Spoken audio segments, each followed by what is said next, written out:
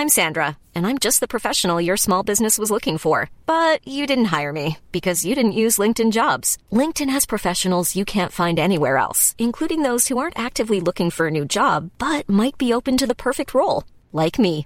In a given month, over 70% of LinkedIn users don't visit other leading job sites. So if you're not looking on LinkedIn, you'll miss out on great candidates like Sandra. Start hiring professionals like a professional. Post your free job on linkedin.com/people today. Hello everyone. Welcome to episode 9 of the 80%. Today, we'll talk a little bit about the philosophy of Stoicism. Let's go! Hi, my name is Fitz Villafuerte and I'm a registered financial planner.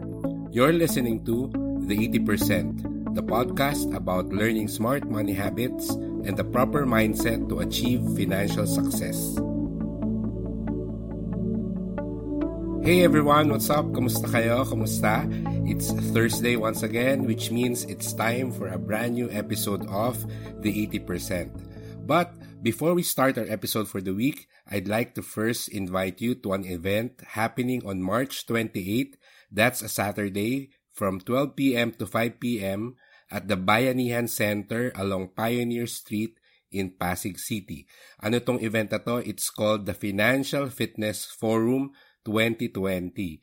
And this forum gives you a chance to tap into the collective intelligence of top registered financial planners and take home practical and powerful tools that will help you in your financial journey. So, mga katulad ko na registered financial planner, we will be holding a parang seminar workshop summit and I will be one of the speakers that day. And I'm looking forward to seeing you there. So if you want to learn more about the event, you can visit the official website which is thefinancialfitnessforum.org. But wait, there's more. Ayan, meron akong surprise sa inyo dahil nakikinig kayo sa akin. I am actually giving away free tickets to the Financial Fitness Forum 2020. And all you have to do is to visit the website bit.ly/FFF2020promo. So that's bit.ly/FFF2020promo. Tatlong F yun guys and all small letters. Again, that's bit.ly/FFF2020promo. When you visit this page, you will be taken to a MailChimp/FitzVillafuerte/promo na URL, which is a MailChimp landing page, and then you'll need to follow the 3 steps to join the raffle. I will be picking 10 lucky winners. Again, that's 10 lucky winners who will each receive a complimentary ticket to the Financial Fitness Forum 2020. You have 1 week to join the raffle and I will be announcing the winners sa next episode natin. Alright, so I hope you will join the promo guys. This is a once-a-year event and if you want to meet me in person and you want to hear me talk along with other registered financial planners in the country, then this is really the event for you. And with that, let's go on with our show.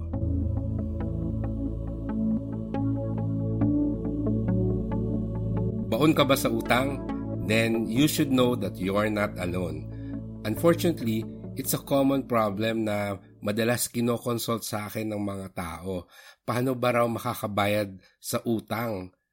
I can relate to their frustration and worries kasi nangyari din sa akin yan dati. Yung natambakan talaga ako ng utang sa credit card. Imagine, 5 yung credit card ko noon, tas lahat may utang, hindi ko mabayaran lahat. As in, umabot ako sa point na hinaharas na ako ng mga collecting agencies sa telepono. As in, tawag sila ng tawag. At hindi lang sa akin, pati sa mga office mates ko and worse, sa family ko. I don't know if you've heard about my story and the reason why I suddenly decided to commit to paying off my debts. It was when they called at home at yung nanay ko yung nakasagot at grabe, napaiyak niya talaga yung nanay ko sa sobrang rude nung conversation nila nung collecting agency at nung mom ko. And if nangyari na sa inyo to, I'm sure hindi lang mga tawag, di ba? Meron pang mga matatanggap na mga sulat from collecting agencies and law firms. I don't know kung legit yung mga law firms na yun, pero grabe, di ba? Nakaka-stress. And of course, eventually, nabayaran ko naman yung utang ko. And if you're wondering kung paano ko siya nabayaran, I actually used a strategy. It's called the debt snowball method.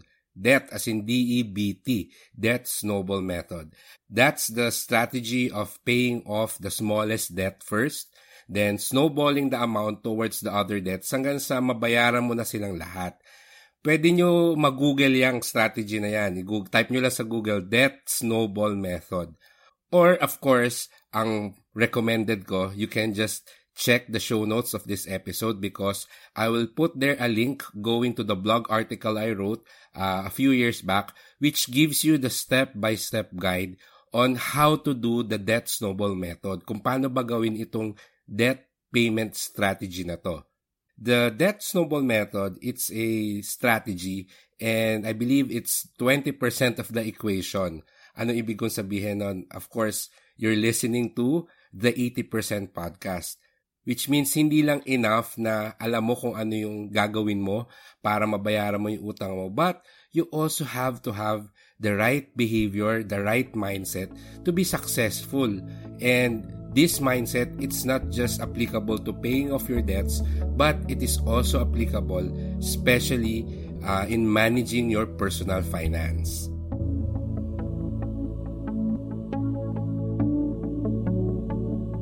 So, ano ba yung mindset na yon na kailangan natin para mabayaran natin yung utang natin successfully? Ano yung change in our behavior and in our mindset? Well, dito papasok yung philosophy of Stoicism. S-T-O-I-C-I-S-M. Stoicism. Narinig nyo na ba yan? Well, it's an ancient philosophy from Greece and Rome that has been used as a guide to life by countless men and women throughout history. Sobrang low-key lang yung philosophy na yan pero maraming gumagamit.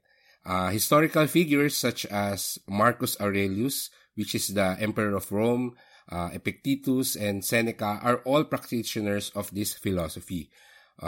George Washington, Theodore Roosevelt, si Arnold Schwarzenegger, si J.K. Rowling, yung author ng Harry Potter books, si Anna Kendrick, si Tom Hiddleston, and many others are known to practice Stoicism as well.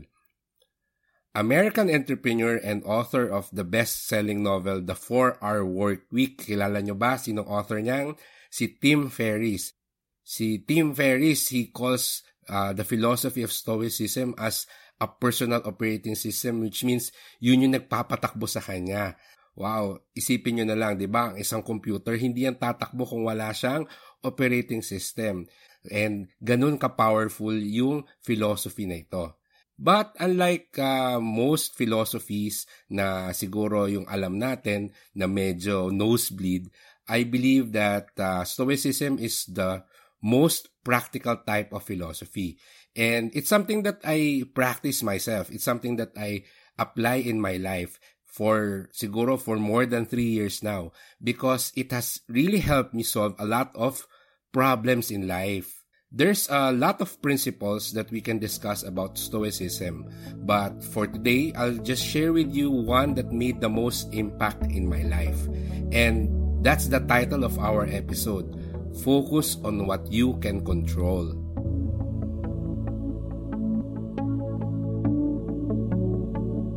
In life, there are things that are beyond our control. And of course, there are things that are within our control. Alam ko, marami sa inyo ay nagda-drive and nangyari na ba sa inyo na yung may biglang tumawid sa daan? Wala namang pedestrian lane, out of nowhere may biglang tumawid? Or worse, yung may biglang na lang nag-cut sa inyo na jeep or kotse? Meron akong isang kaibigan pag nangyari sa kanya yon. Naku, ang bilis uminit ng ulo niya and talagang napapamura siya. And admittedly, ako rin naman pag nangyayari sa akin yon, naiinis din ako. And there are times na napapamura ako. But here's the difference between me and my friend. Yung kaibigan ko, for the next 30 minutes or so, he will be angry and frustrated over what happened. Kung kasama ko siya, nako, magrarant yun na magrarant. And medyo memorize ko na yung script niya. I'm sure sasabihin niya na kaya hindi umaasenso ang Pilipinas kasi mga simpleng rules lang ng pagtawid sa tamang pedestrian crossing, pedestrian lane, hindi pa magawa. And yung mga drivers daw sa Pilipinas, napakarami daw na bobo. Yan, usually yan talaga yung script ng kaibigan ko. In my case, of course, all our emotions are valid and there are times na talagang nagagalit din ako, naiinis ako. But siguro after mga 10 seconds, okay na ako. Hindi na ako galit or frustrated dun sa nangyari. Bakit? Because I know that the behavior of other people, yung driver skills ng iba nagmamaneho, those are things that are not in my control. However, my reaction, how I deal with the situation, those are within my control.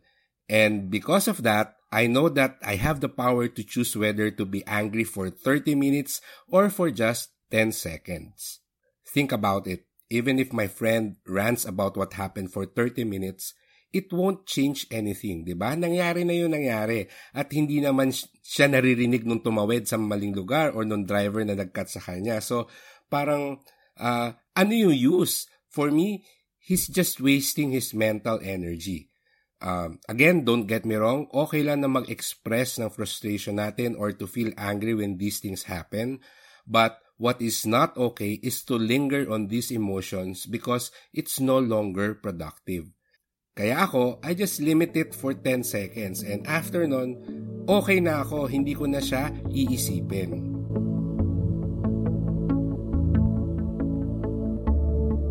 So, bakit ko ba nabanggit yung example ng pagdadrive? Kasi I believe it's similar kapag baon ka sa utang, no? You can't control the debt collectors. Hindi mo sila mapipigilan sa mga gusto nilang gawin. And in fact, marami na akong kilala na nag-try. As in, nag-complain na sila sa bank, nag-change na sila ng cellphone number, pero somehow, yung mga debt collectors, they still manage to find a way to contact and harass them. Plus, yung kung hindi sila makontak, yun nga, ang tatawagan, yung office mates, yung family members, at sila yung kukulitin.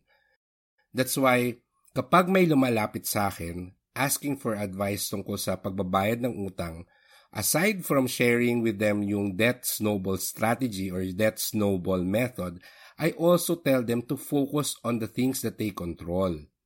And what are those? What are those things that you can control?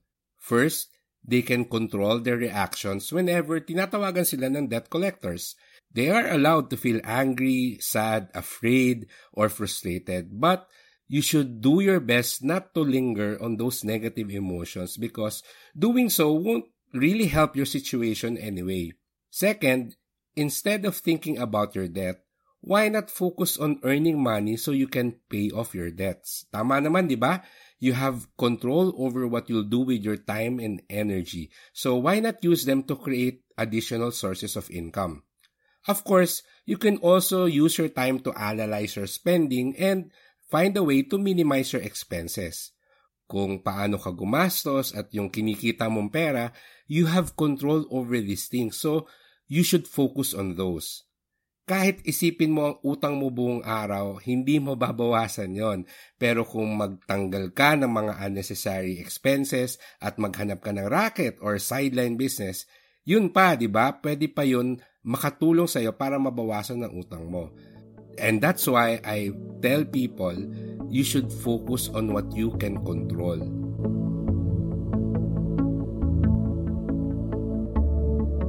In our previous episode, I mentioned that we don't have control over the global economy nor the national economy. However, we do have control over our personal economy. Hindi natin mapipigilan ng stock market na bumagsak. Wala tayong control sa desisyon ng mga presidente ng mga ibang bansa and maski yung mga government officials natin. Pero ano yung nasa control natin? Within our control is yung decision kung sino ang iboboto sa susunod na eleksyon. Ang nasa control natin, paano natin i-design yung ating investment portfolio, paano tayo magbabudget, at paano natin i-manage yung cash flow natin. You can use your time worrying about the next recession or being afraid of the falling stock market prices or even running away from your debt collectors. Or you can use your time and focus your energy in helping your family learn smart money habits, or you can track and minimize your personal expenses, or to diversify your investments, or creating multiple sources of income. In the end, it is your choice.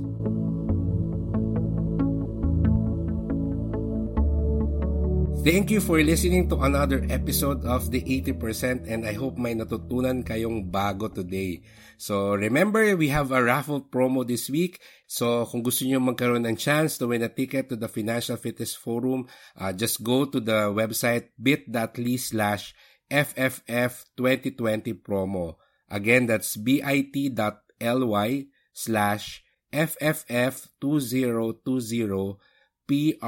PROMO. Tatlong F, all small letters. Again, that's bit.ly/FFF2020 promo.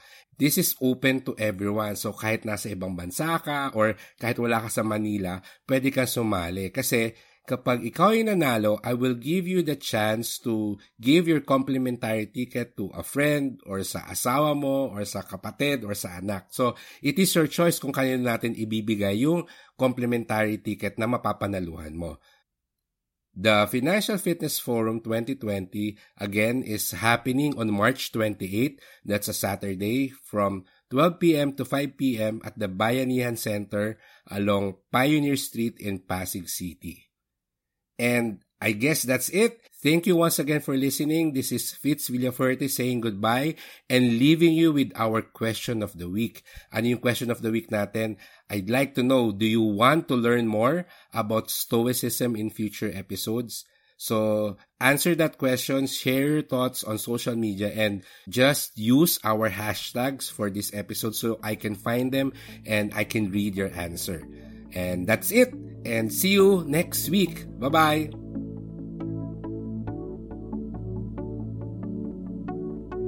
For comments and reactions to this episode, please use hashtag the 80% and hashtag Stoicism on your social media posts. For the show notes, go to bit.ly/the80%. That's bit.ly/THE80PERCENT. All small letters.